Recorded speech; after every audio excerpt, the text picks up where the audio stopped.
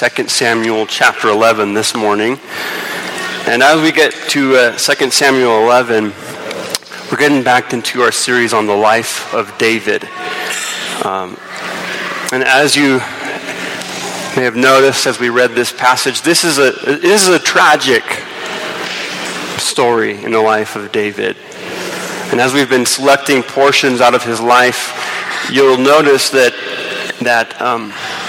much of his life is filled with success and with righteousness. And we know there are a few cracks that start to form in his life and in his character. But everything that has been happening so far in his life has been going up, and his life has been marked by triumph. And yet when we come to 2 Samuel 11, this tragic passage, the rest of his life is filled with tragedy.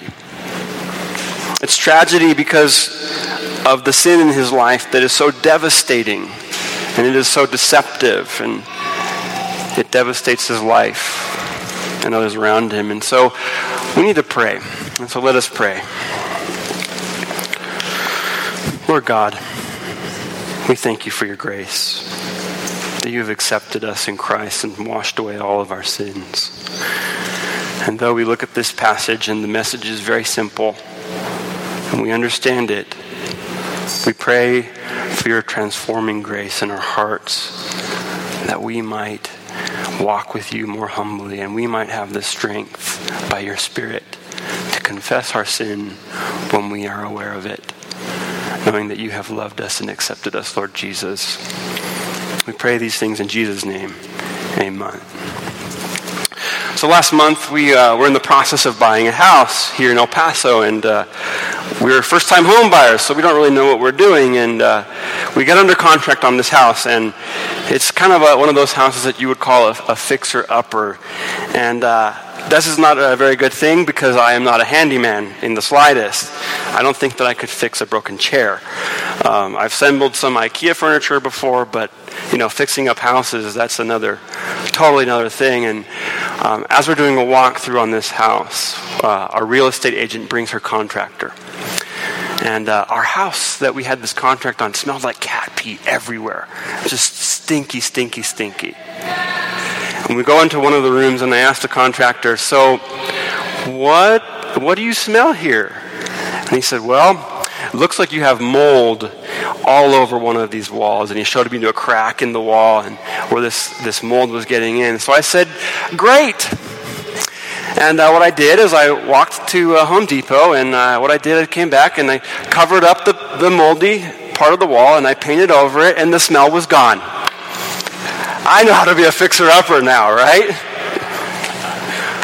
Yes, thank you, Joe. Is that what you do when you find that there's mold in your wall, and it stinks? You just cover it up with paint and you just walk away and everything's going to be okay. Well, absolutely not, because you know what's going to happen. The mold is going to spread.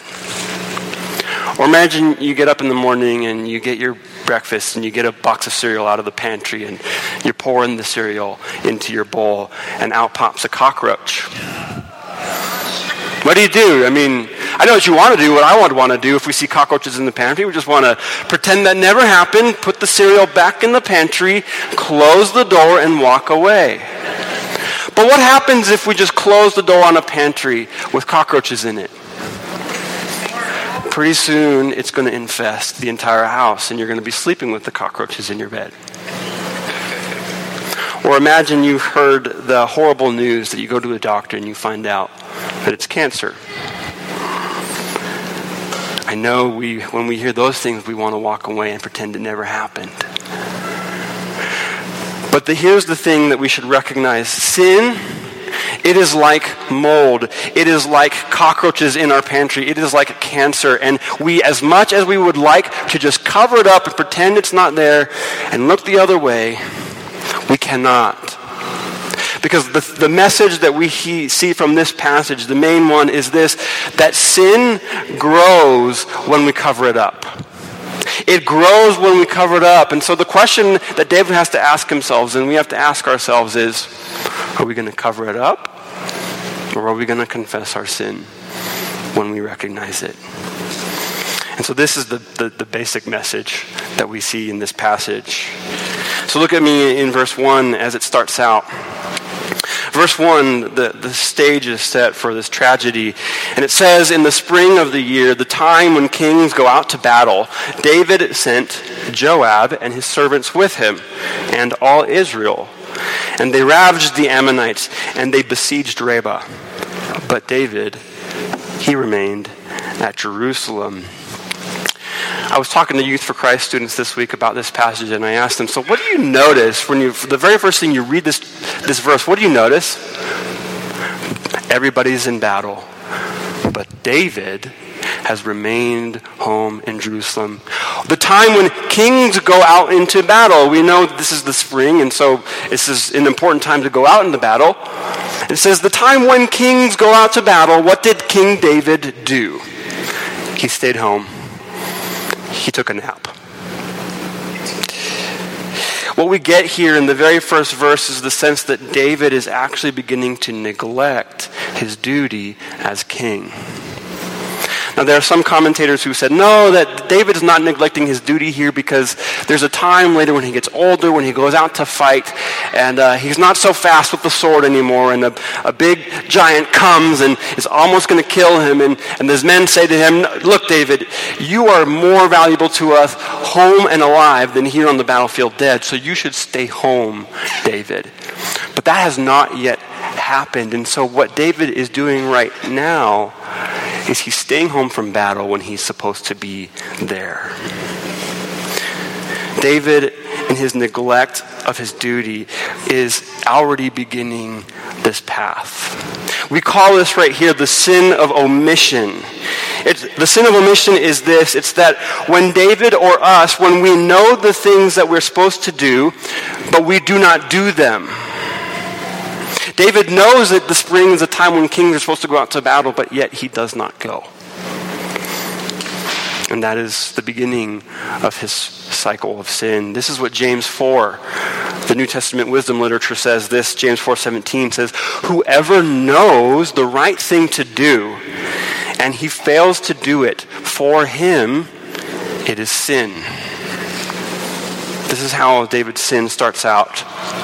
Now, I remember when I was in high school, there was a really annoying kid that was really self-righteous, and he would walk around and he'd talk to us. And one time I remember he said, at lunch table, he said, I haven't sinned in like over a month. And when I heard that, you know what I wanted to do? I just wanted to punch him in the face, which would have been a sin to do. But what I also wanted to do was say, liar, liar, pants on fire, now you've sinned. And when people say things like that, I haven't sinned in like over a month, one of the things that they forget, they forget the holiness of the perfect God and how holy he is and how much we fall short of that. But related to that then is the recognition that you make sin really small. And one of the ways that we do that is we forget that there is sin of omission. People who make these ideas and think this way, we oftentimes forget that there is the sin of not doing the things that we know we're supposed to do. And this is how it starts with David. You could take, for example, the 8th commandment. We oftentimes look at the latter half of the 10 commandments and we say, yeah, I'm pretty good on that one. So the 8th commandment, you shall not steal. Now, it's easy for us to say, yeah, the last time that I stole was when I was a kid at a birthday party in 2nd grade and I stole one of the birthday boy's presents. But since then, I haven't broken the 8th commandment. I haven't stolen anything. So it's been about 25 years since I've done that. We recognize that that is not keeping the 8th commandment. You see, the 8th commandment entails, the commandments, they entail positive, neighbor-loving action. And so the 8th commandment even, it also means that we don't love our stuff so much to the point that we live beyond our means and are unable to be generous to our neighbors. Generosity to our neighbors is part of the commandment there. Now the thing about this is it's oftentimes, it's very obvious to us when we've very clearly broken the command. It's obvious for us when we've been the one who stole the cookies out of the cookie jar, right? But it is not as it's much less obvious when we love cookies so much that we're never generous enough to put cookies back in the cookie jar for other people, if you understand what I'm saying. And yet, both of these are considered sin. And it seems in a way such a small thing in the eyes of David, and it's such a passing note, and yet this is how David's sin starts.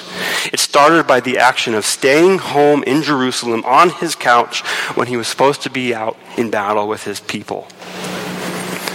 And so when we sin, even the subtle sins of omitting to do what we're supposed to do, even that it will grow and it will spread. And so look at verse 2. It happened late one afternoon when David rose from his couch and he was walking on the roof of the king's house, that he saw from the roof a woman bathing, and the woman was very beautiful.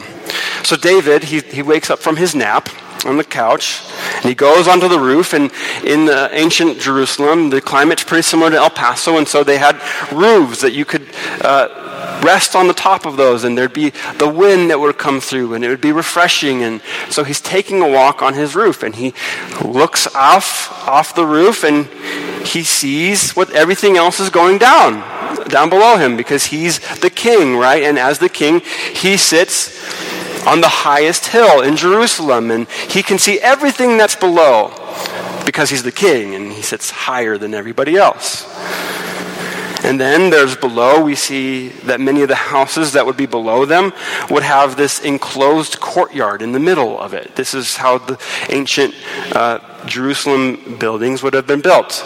This building, this wall around it, and inside the center would be a courtyard. And in this courtyard would be a private place for people to take a bath. This would be the place where Bathsheba is. She's now taking her bath in the privacy of her own home. Nobody else can see from within there.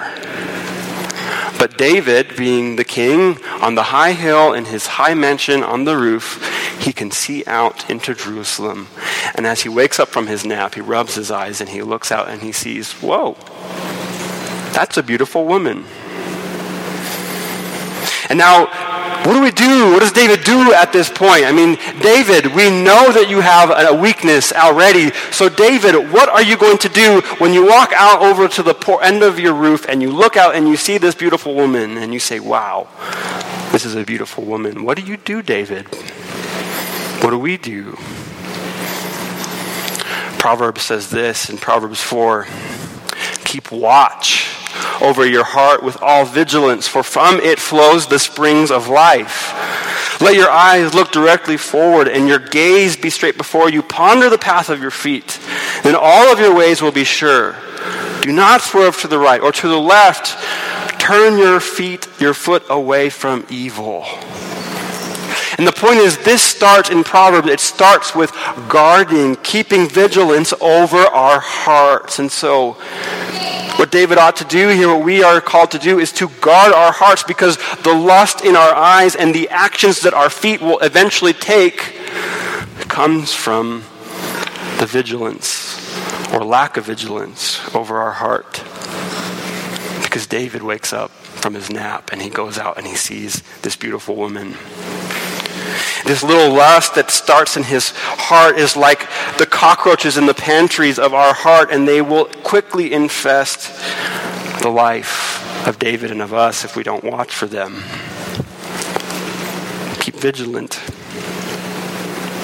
There was a pastor named Gordon MacDonald, and he was the lead pastor of the largest church in New England. And he taught at the seminary where I went to school, and in the mid-1980s, he actually became the president of InterVarsity Christian Fellowship, which is, InterVarsity is one of the largest nonprofit organizations in the country, in the world. And he wrote this book, Gordon MacDonald, entitled Ordering Your Private World, which is basically about paying attention to our private spiritual life.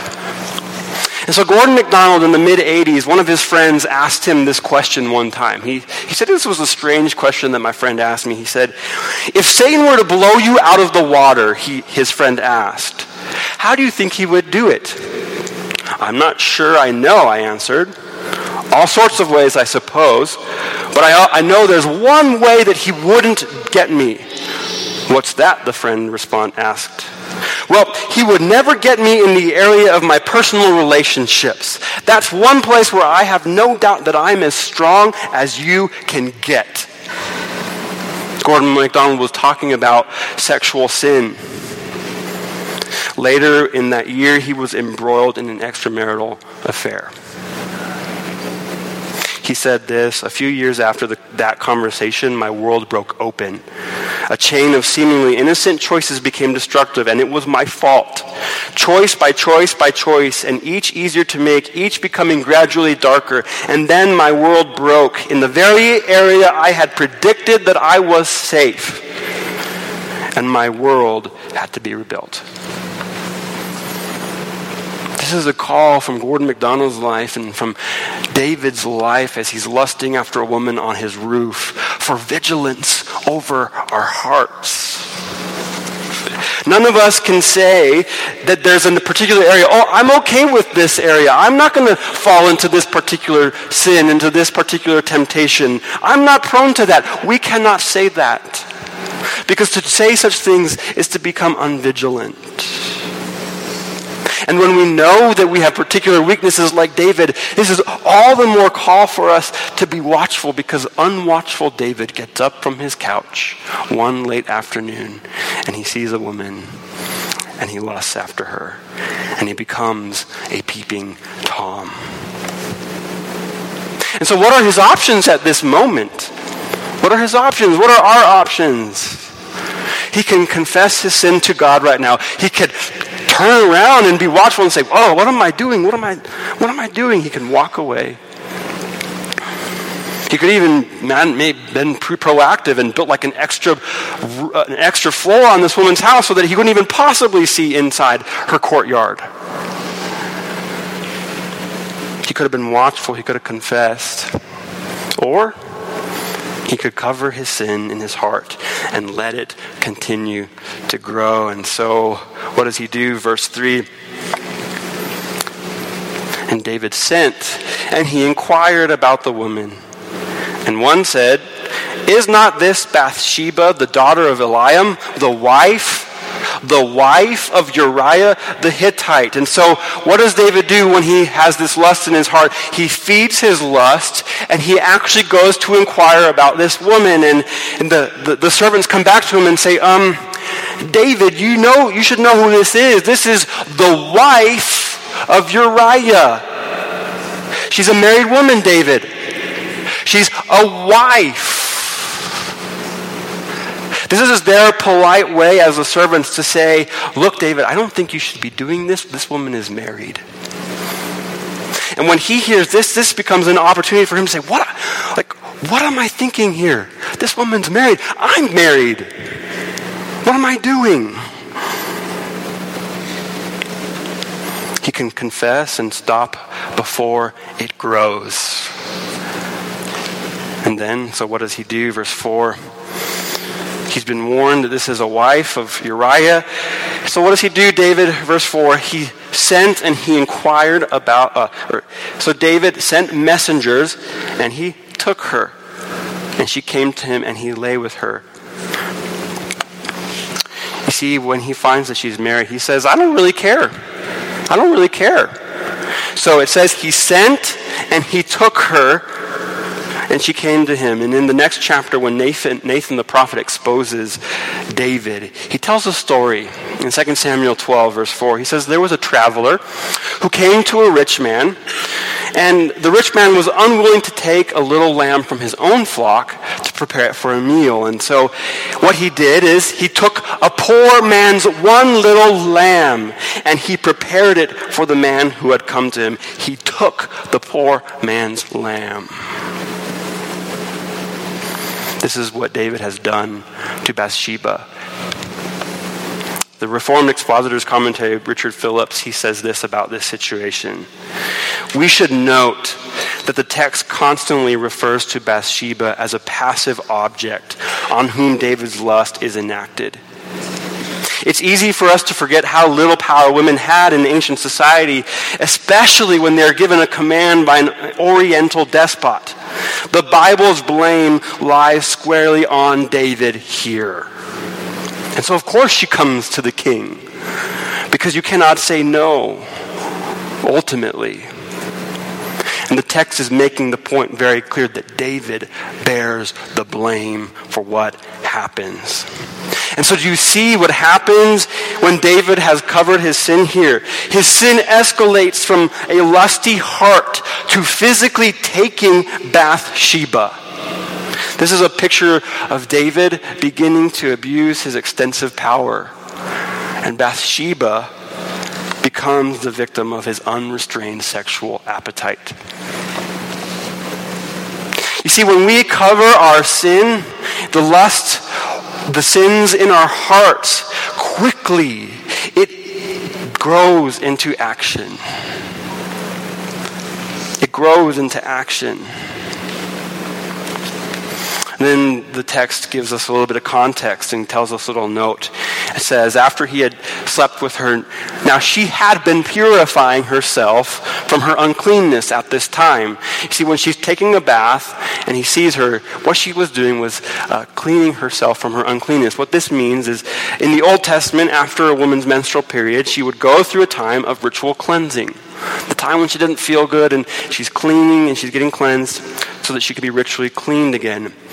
And this is what she's doing. And so this then, after this period of time ends, this puts her about 10 to 14 days after her period. Which is not a great time for David to be sleeping with Bathsheba. And so then the text kind of tells us the very next thing that happened. So verse 5, the line on the pregnancy stick, so to speak, it turns pink. Here you go, David. You cannot hide what you have done much longer, David. Now that it's out, what should David do? What should he do? He should recognize the providence of God in bringing it to light and call up Uriah and confess it to him. And make amends and pray for the Lord's mercy that he would not die, which is what this man David deserved. And so too for us, this is an example when our sin, when it comes to light in different ways, we should take it as the providence of God and of his mercy to bring us to repentance. That we cannot hide it any longer. And so, when he finds out that Bathsheba is pregnant, what does he do? He calls Uriah. And what's he going to say? Well, in verse 6. So David, he sent word to Joab, send me Uriah the Hittite. And Joab sent Uriah to David. And when Uriah came to him, David, did he confess? No. David asked how Joab was doing and how the people were doing and how the war was going. And then David said to Uriah, why don't you go down to your house and wash your feet? And Uriah went out of the king's house, and there followed him a present from the king. You see, what happens is David says, I got this great idea. I'm going to have Uriah come, and he's going to give me a battle report. And so Uriah comes and he appears before the king. And King David says, so how's Joab commanding everything? It's going well? Good. How's the troop morale? They're holding up? Good. How are the supplies? How's everything? It's good. Oh, good.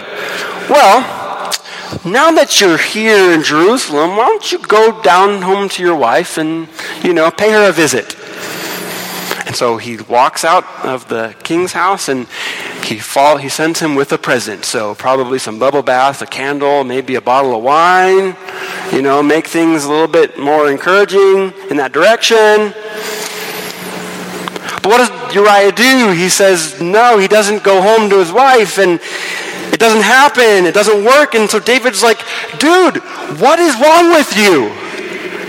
What's your problem? Why don't you go see your wife? I mean, you're here. And Uriah responds with the moral high ground in verse 11, and he says this, Uriah said to David, "The ark of Israel and Judah dwell in booth, and my lord Joab and the servants of my lord, they're camping in the open field. Shall I then go to my house to eat and to drink and to lie with my wife? As you live, David, and as your soul lives, I will not do this thing." Time to come clean, David. Instead, David says, "Here, how about you stay here another night?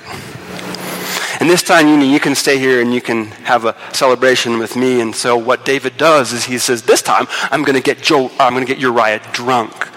And so he gets Uriah drunk, and he's absolutely wasted. He's drunk, and he says, okay, well, now that he's drunk, what he's going to do is maybe he'll go home, and his inhibitions are going to be lower, so this time he'll go home and he'll seal the deal, and everything's going to be great.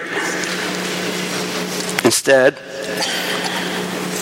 Uriah, in the evening, he went out to lie on his couch with the servants of his Lord, but he did not go down to his house.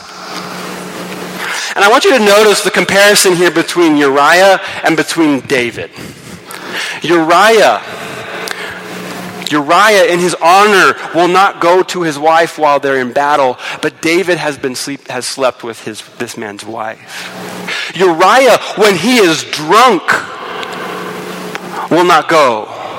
You see, the picture is here that even a drunk Uriah, the Hittite Gentile, this drunk Gentile is more disciplined and more righteous than a sober David.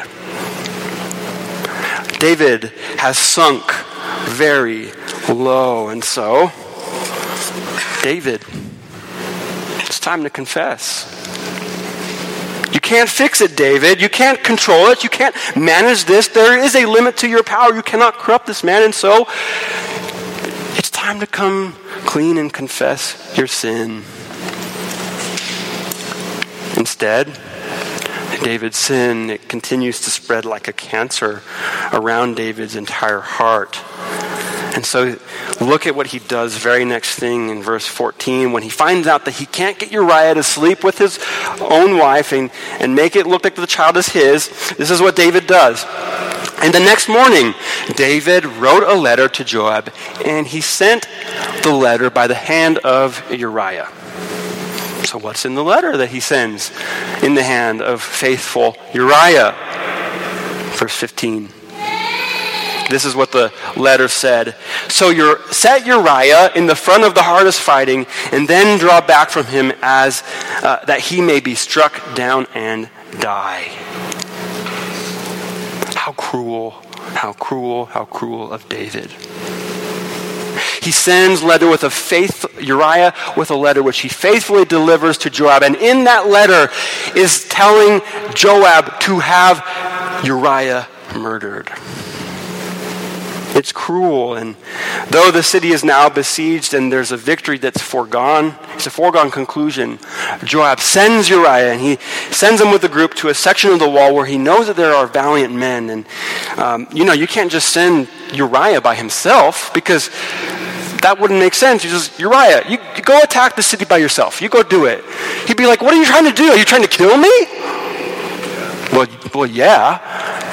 So he has to send a group of men, and they go up to fight against the city at this really hard fighting. And when they go up, what happens is that they withdraw from Uriah, and they withdraw the troops. And when they're there, Uriah is killed. And with him, several other of the king's servants. Look at what David's sin has come to. He has murdered. David has caused the murder of Uriah and several other men. And what does he do when he hears about his murder? He sighs a big sigh of relief. And he even has the gall to become a pastoral counselor to Joab. The word comes back to him that these men are killed. And so in verse 25, he says this to Joab. David said to the messenger, "Thus you shall say to Joab, hey, Do not let this matter displease you, for we know the sword devours now one and now another. Strengthen your attack against the city and overthrow it, and encourage Joab. Do you see what has happened to his heart? From neglecting his duty to lusting in his heart, his sin has quickly escalated to the callous murder of innocent men. And he sighs of relief. Takes a deep sigh of relief. So what's the moral of the story here? Well, I guess you could say from the beginning, if you are in the army and you just stick with your deployments, with your soldiers, you're going to be okay, right? Well, not exactly. But the point is very obvious. It's very simple. Look, when we sin, it will grow.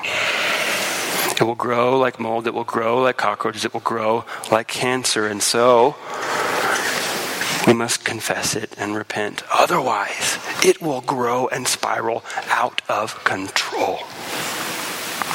And yet each one of us, every one of us, though we know this is the truth, we think of our own selves, well, that's not going to be me. Not me. I can handle it. My sin is not going to escalate like that. It's not going to grow out of control. And besides, if you look at David, he actually gets away with it here. See what happens in verse 27. After Uriah has died and Bathsheba laments the death of her husband, verse 27 says, when the mourning was over, David sent and he brought Bathsheba to his house. And she became his wife and she bore him a son. You see, he's managed the cover-up. It has worked, apparently. He's able to comfort the grieving widow of Uriah, and he even provides a child for her, so that when she's old and so that when she's elderly, she has a child to take care of her. And so everybody in this time would be saying, wow, look at David. Look how compassionate he is being to this grieving widow. And he sighs a big sigh of relief because he's covered it up. And I know that each of us, we are oftentimes like David in this, that we just want to cover up our sins so we can breathe a deep sigh of relief. But we cannot be deceived here, because after this point, David's life, it begins to unravel. You see, the baby eventually dies. His son Amnon abuses his half-sister Tamar. And then Tamar's brother Absalom murders his other brother Amnon. And then Absalom mounts a rebellion against David. And David goes on the run for his life. In chapter 12, which we're going to look into next week, explains that these are the consequences of his sin in this chapter. Though we think we will get away with it, but in the end, if we try to cover it up, it will continue to grow. And so the question that I have to ask us is, where is the hope in this chapter? Where is the hope for us in this chapter? The hope is for us is in the very terrifying last sentence of this very chapter. And it is terrifying for David, and it's terrifying for us, but this is the hope.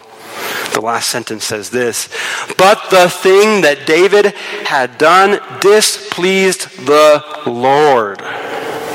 It was evil in God's sight. The idea here is saying that on this very last verse, God saw the cover-up. He saw through it all. And he sees our sin when we try to cover it up. Psalm 33, as was read this morning, says this: the Lord, he looks down from heaven. He sees all the children of man. From where he sits enthroned, he looks out on all of the inhabitants of the earth.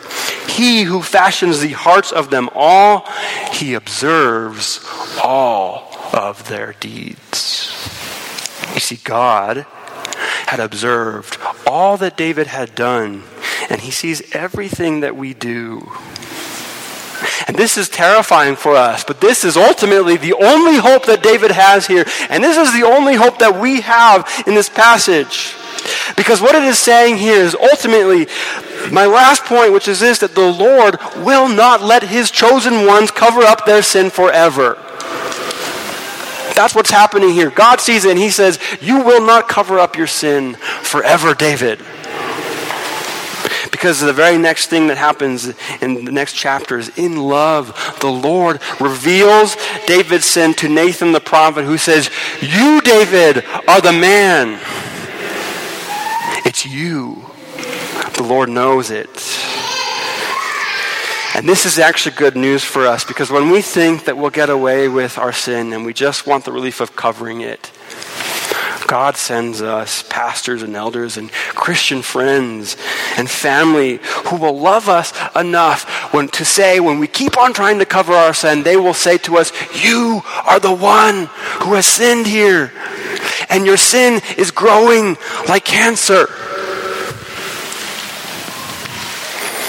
He will not let his chosen ones, he will not let you and me cover up our sins forever. And oftentimes, he will use other Christians to bring it to light. And even though we may resent it, we need it. We need it. I know I tell a lot of stories about my toddlers, and that's because I'm neck deep in toddler life right now. But also, I think toddlers give us a really telling example about the Christian life in general. And so my daughter is 3 years old and my son is 18 months old. And my son absolutely loves cars, and he especially loves these big, fast trucks that come speeding down the road in front of our house. And our house is at the bottom of a hill. And so we have cars that go down the road like 45, 50 miles an hour, zooming past. And we've told our kids, look, you cannot go into the street, because if you go into the street, you could die. Now my daughter, who's 3, she's got the message. But my 18-month-old son, he hasn't quite got it. And I remember one day, the front door to our house was open, and the kids are playing in the living room, and I hear pitter-patter, and my son is running out the door, and he goes to run out the door. And my daughter, she shrieks, ah! She says, and she runs after her younger brother, and she grabs him by the shirt, and she pulls him down onto the ground, and she sits on him and says, Hebron, you cannot run into the road. And I have wondered for her entire life if she actually loves her younger brother. And when I saw her do that, when I saw her tug him onto the ground and tell him, you cannot run into the road, that was when I realized that she actually truly loves her brother. You see, we need each other in the church. We need people to tell us when we are trying to quietly run into the road of sin. We need each other to say, you cannot do that. You are the one who has been sinning that way. We all want to quietly make our escape. But God sees it, and he gives us older brothers and sisters in the faith to grab us by the shirt, to pin us to the ground and say, you can't. And we need this because we are so oftentimes not strong enough to uncover our sin by ourselves. And this in lies David's hope here, because when God finds out, when God sees it and Nathan exposes it, what happens? Finally David comes to repent and confess his sin. And we hear the words in his confession, in Psalm of Confession, Psalm 51, where he says this, once it has been exposed, he finally says, have mercy on me, O God, according to your steadfast love, according to your abundant mercy, blot out my transgressions, wash me thoroughly from my iniquity, and cleanse me from my sin. He says, purge me with hyssop and I shall be clean. Wash me and I shall be whiter than snow. You see, in the Old Testament, hyssop was a plant that was dipped into the blood of the sacrifices and sprinkled to wash away people's sins. And so ultimately, David's confession is an appeal to the sacrifice of Jesus' blood. It's his blood ultimately that he's looking forward to, that washes away our sin. Because Jesus takes it upon himself, and his blood cleanses all of it, as Ivan read in 1 John 1:9. It says, the blood of Jesus, God's Son, cleanses us from all sin. If we say we have no sin, we deceive ourselves, and the truth is not in us. But if we confess our sin, he is faithful and just to forgive us our sins and to cleanse us from all unrighteousness. You see, it was good for David to have his sin exposed. It's good for us.